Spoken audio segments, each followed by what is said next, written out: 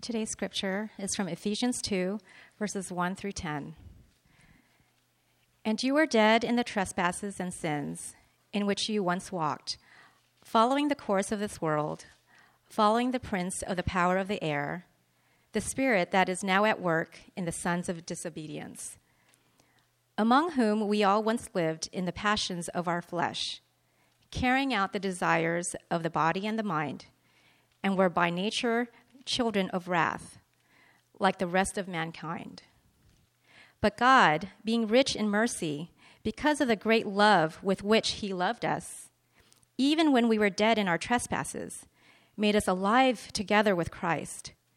By grace you have been saved, and raised us up with him and seated us with him in the heavenly places in Christ Jesus, so that in the coming ages he might show the immeasurable riches of his grace in kindness toward us in Christ Jesus. For by grace you have been saved through faith, and this is not your own doing, it is the gift of God, not a result of works, so that no man may boast. For we are his workmanship, created in Christ Jesus for good works, which God prepared beforehand that we should walk in them.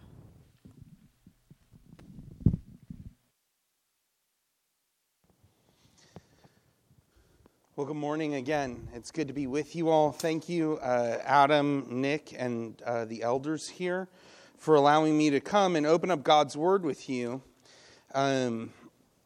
Let's pray.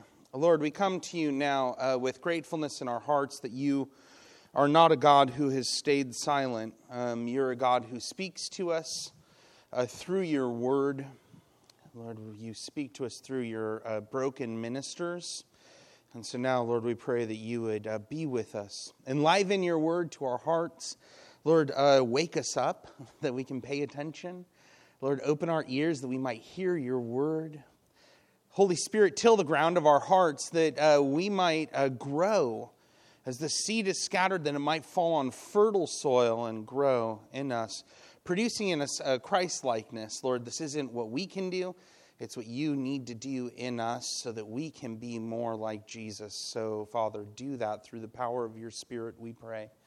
Amen. When growing up, I wasn't a very good driver. In fact, I was a terrible driver. For those of you preparing to get your driver's license, please don't drive like me. Before I was 18, this is always kind of embarrassing to say this, but before I was 18, I had 10 tickets. I had 2 accidents. I was 17 years old. I was commuting to school, commuting to work. I was a brutal driver, always drove way too fast. And I can remember one day I got a speeding ticket.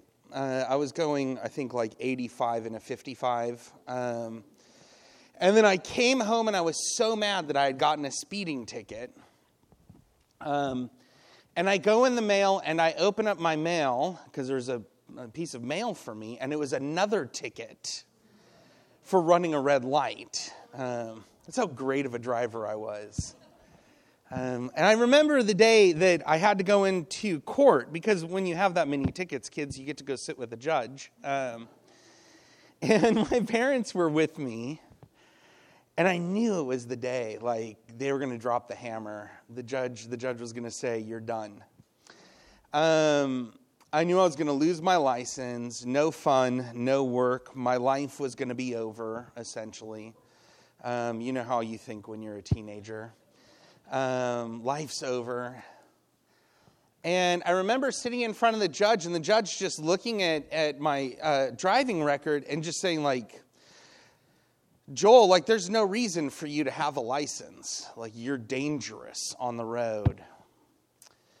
My parents at that point said, "Judge, can we speak to you?" And the judge said yes. We were sitting in this judge's office. She said yes. And I went out and sat in the lobby and waited. And I was sweating. I mean, sweating those nervous sweats, you know, like crazy sweaty. And After about 20 minutes, I came back in, and the judge said to me, Joel, you have phenomenal parents. They have guaranteed me that you will never get a ticket again. They've guaranteed that.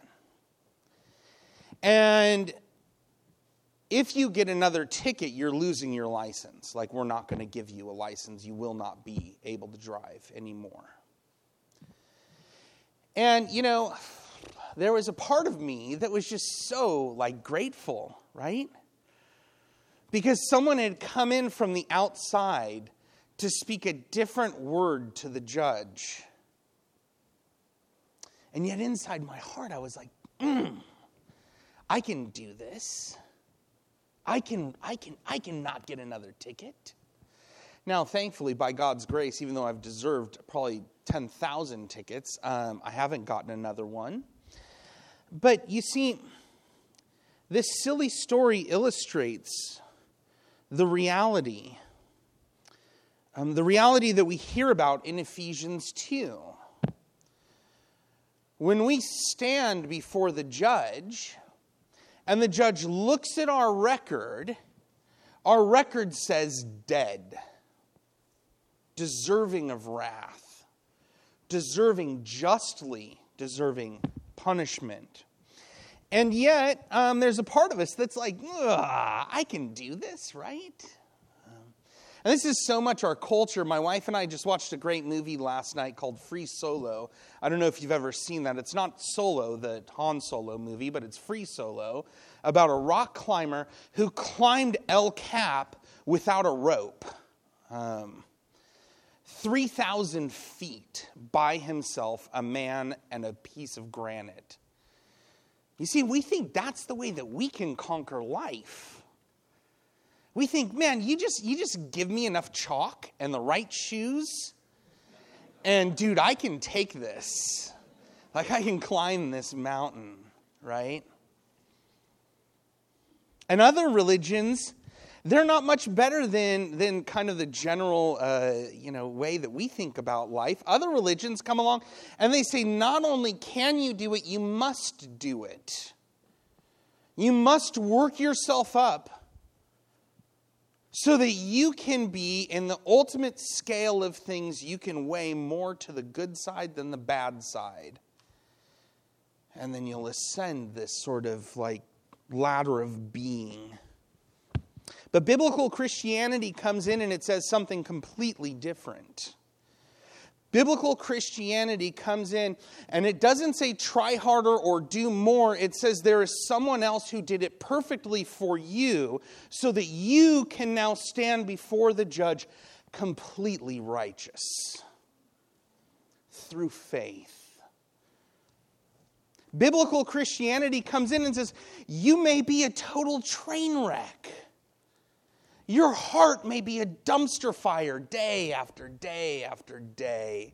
And yet when God sees you, he sees the perfect righteousness of Christ in your place. You see, that's biblical Christianity. That's the gospel, brothers and sisters. And that's what we're going to look at today. We're going to look at this glorious gospel that fundamentally changes everything about us. So, really easy. If you're a note taker, I have one giant point, and then we're going to break that out into smaller points. But if you're a note taker, get your pen ready, because here we go.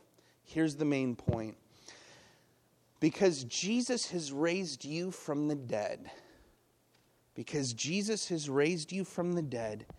you can live a new life. Really simple, right? Because Jesus has raised you from the dead, you can live a new life. And we're going to look at this in 4 ways. First way is dead man walking. Second way is but God. 2 words at the heart of the gospel. Number 3, we're made alive with Christ. And then number 4, living the new life. So 4 ways we're going to do it. Hold on to your hats and glasses. Here we go. First point, dead man walking. This we see in verses 1 through 3. The Apostle Paul refers to us in these real stark terms. You were dead. You were dead in the trespasses and sins in which you've once walked, following the course of the world, following the prince of the power of the air, the spirit that is now at work in the sons of disobedience, among whom we all once lived in the passions of our flesh, carrying out the desires of the body and the mind, and were by nature children of wrath, like the rest of mankind. Paul's description of you isn't particularly good, right? He says you were dead. Not sick. Not on death's doorstep. Not basically good, but, just needs to be taught some stuff. No, his description of you and I before Christ is dead. Complete and utterly dead. Does he mean physically? Well, no, right? We're still breathing. We still walk around. And so what does he mean? How can we kind of think about this? Kids, I don't know about you, but a lot of times I'm into, I love to watch zombie movies. I don't know how many of you kids know what a zombie is, but they're usually gray or green. And they walk around really slow. They're living bodies with spirits, the thing that animates them, being dead. You see, this is sort of what the Apostle Paul is saying about us. He says, we continue to live on in our bodies, but spiritually we're dead. We're unable to do things that bring us life. We're dead. But you see, the problem is we're worse than zombies, right? Zombies are kind of like they just eat people and there's not a lot of consequence.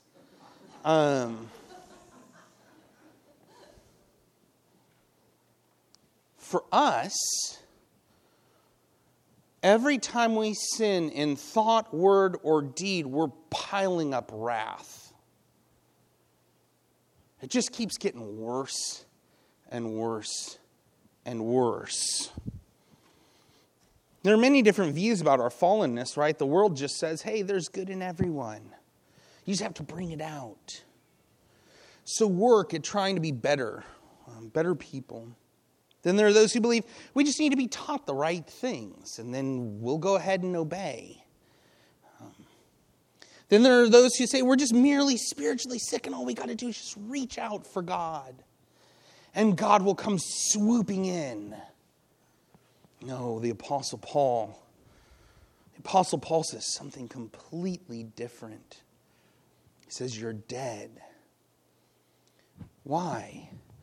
Because before Christ you followed the prince of the power of the air. You followed the power of darkness.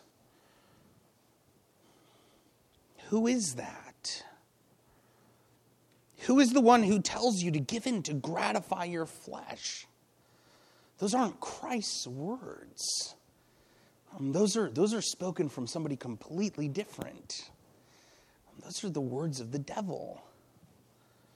You see, before Christ, we aren't following after God. What we're doing is we're following after the devil. And now you may be sitting here today and you may be here and not a Christian and say, like, Joel, I'm not a Satan worshiper. Like, I don't have a pentagram in my basement that I go down to and pray to Satan every day. Well, friend, the reality is your life, your actions show in some ways, in part, who your master is. And the Apostle Paul says something that's really, really interesting here. He says, by nature, we're children of wrath, like the rest of mankind. He says, let me get there in my notes. He says, we were giving ourselves up. We were once living in the passions of our flesh, carrying out the desires of our body and our mind. You see, the world and the flesh and the devil all vie for control. And for those who are here who aren't in Christ, this is what controls you. You give in to your body. Now, like, really simple illustration, right? I love chocolate. dark chocolate. So I go to Trader Joe's and I buy one of those 1-pound bars of dark chocolate. Can I get an amen? Those things are good. And I break off a piece and I eat it. Right? And I know that that's enough to actually satisfy my sweet tooth. But what do I have to do? To break off another one and eat it, and break off another one and eat it, and eat it and eat it and eat it until finally I've given into my gluttony. There's a reason why Thin Mints only come in a giant sleeve. It's because you can't eat one. You eat the whole darn thing. We follow after the desires of our flesh. And in doing that, we show who our master is.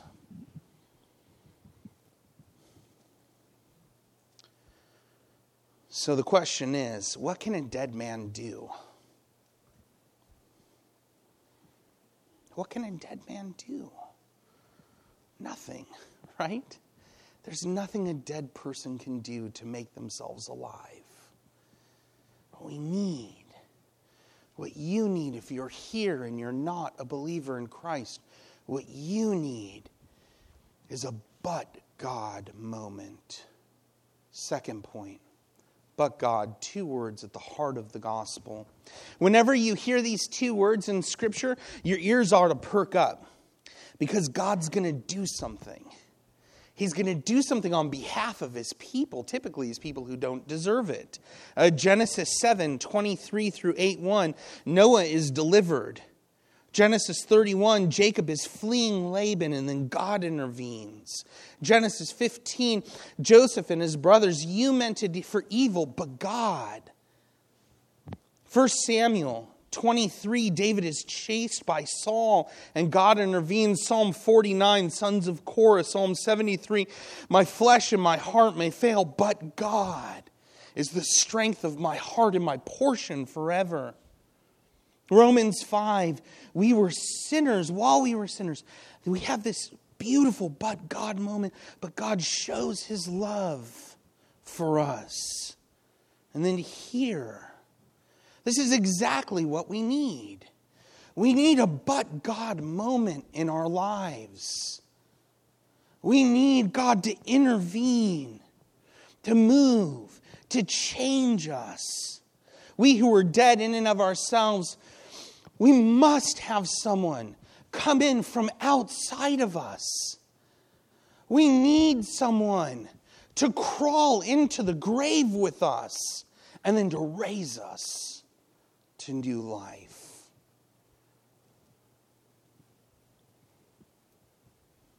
This new creation work has to be done by one who has power over sin and death.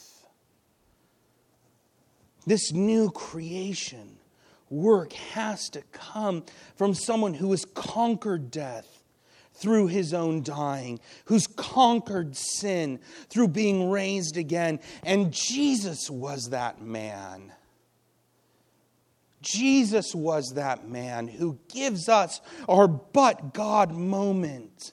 He's the one who took death and the grave and faced all of God's wrath so that you and I would no longer be dead, but would be raised to new life. Praise him. And notice here the description of God. He's rich in mercy. You see, oftentimes I hear that people don't think God is just or fair because he punishes people for little sins. Sometimes I hear that God isn't a kind God. You see, but what we don't want is just purely a just God. We don't want a God who is only just.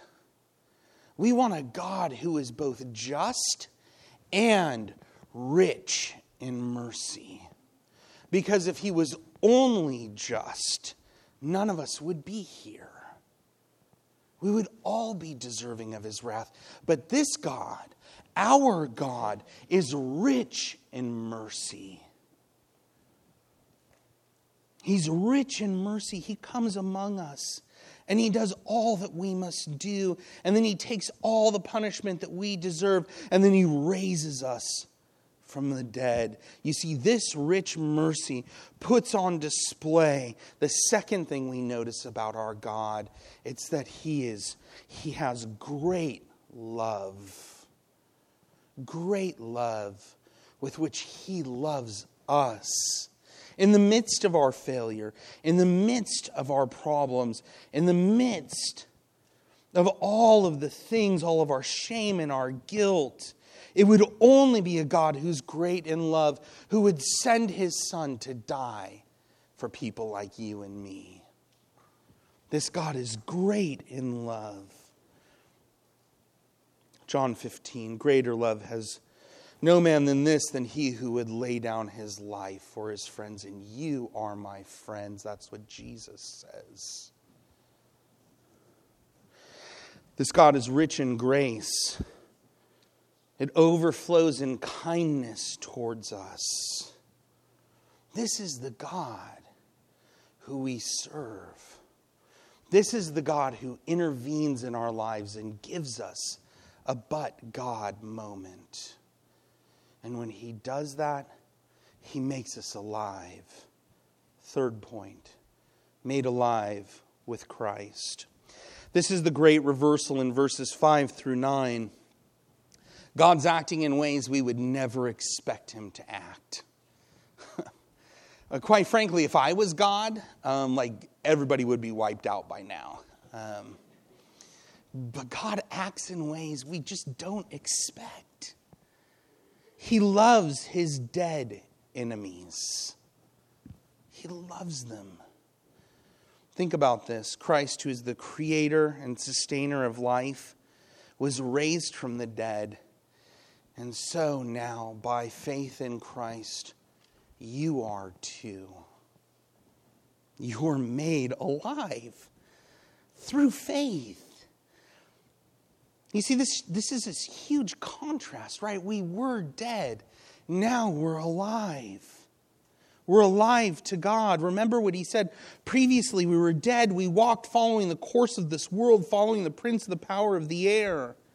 But now we live under a new master, a new commander. We live under the rule of King Jesus with his banner over our heads that says, "It is finished."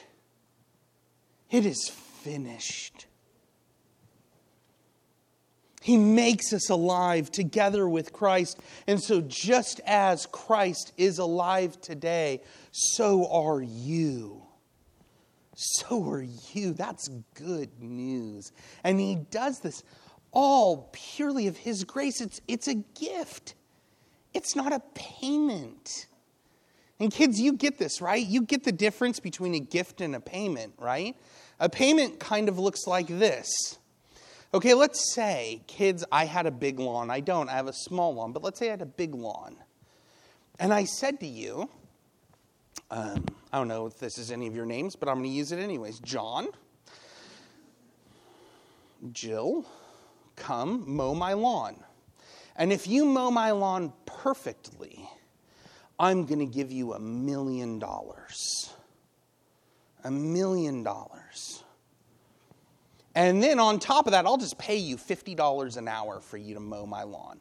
But it has to be perfect. All the blades have to go the right way of grass. They all have to be cut perfectly even. So you come out and you're out there with the lawnmower and you're pushing and you're shaking and you're like, I can get this. And you're around and around and around. And you come in and you say, Joel, I'm done. Go check the lawn. And for all intents and purposes, right? You look at the lawn, it looks beautiful, right? But I get out there with my magnifying glass and my measuring stick and I start looking. And I'm checking every blade of grass. And then, whoop, this one's not perfect. No $1 million, no payment for you. Well, you've just been out there sweating, right? Working hard. So what would you do? You'd say, wait a second here. I just worked all this time. Give me my money. Give me a pair of scissors. I'll go out there and cut the piece of grass. Right? You would say to me, I want my money. Give me what I deserve. You see, and so often that's how we look at God. We say, look at all of the good things I've done. I want from you, God. If you were just, this wouldn't happen to me. But a gift is something completely different, isn't it? Kids, what if I was to come up to you today and I was to say, I got $1 million in my pocket and I love you. Here's $1 million. What would you do? Would you be happy? Would you be sad? Would you be like, I'll keep the $1 million. I don't need it. No, of course not. You'd be like, whoa, hey, thanks. Right? Now, what if I came up to you and you were sitting there talking to your friend and you're like, Pastor Joel, he's totally overweight and his breath smells bad. And did you see that orange tie today? I mean, really? With a brown jacket? Oh my gosh, and he's just mean. Like, I don't like him at all. And then your friend's behind you like, right? Because I'm standing right there, right? And I tap you on the shoulder and I say, here's $1 million. I love you. What would you say? You'd be blown away. You'd be blown away because you knew you wouldn't deserve it. You see, kids, that's exactly what Jesus does for you. Every time that you sin against him, it's like you're talking bad about him. And yet every day he meets you with grace more and more. You are loved by him. And you know what Romans says, what the Apostle Paul says, there's nothing that can separate us from that love. You see, this grace that makes us alive is a gift. Now, last thing, kids, how are you going to talk about me after I give you $1 million? What are you going to do? Are you going to punch me in the face? No, of course not. You're going to go to your friends and say, golly, I got to tell you about this guy. I was talking so much junk about him. And yet he told me he loves me. And he gave me something I didn't deserve. Last point. Living the new life. What's the place of good works? It should be obvious by now from this passage that good works don't save. Your good works aren't good enough. My good works aren't good enough. We can't work enough to make God love us.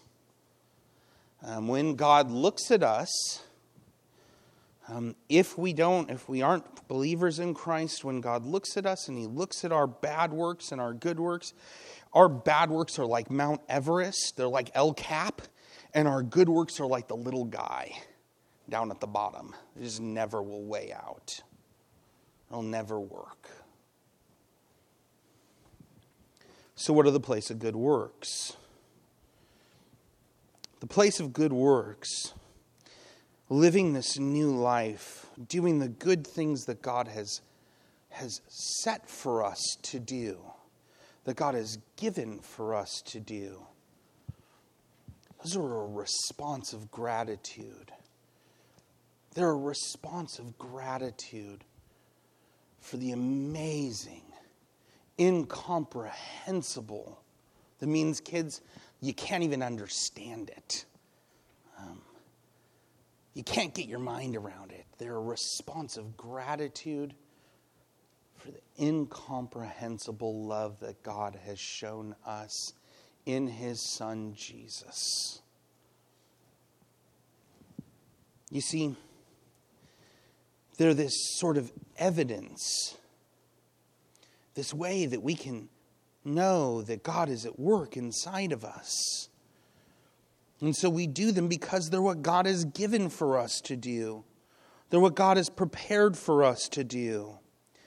Our catechism, not the New City, but the Westminster Confession, it says, like, should our gifts, our good works, or our justification, our salvation be alone? No. Like, even though we're saved by grace alone, that grace never is alone. Why?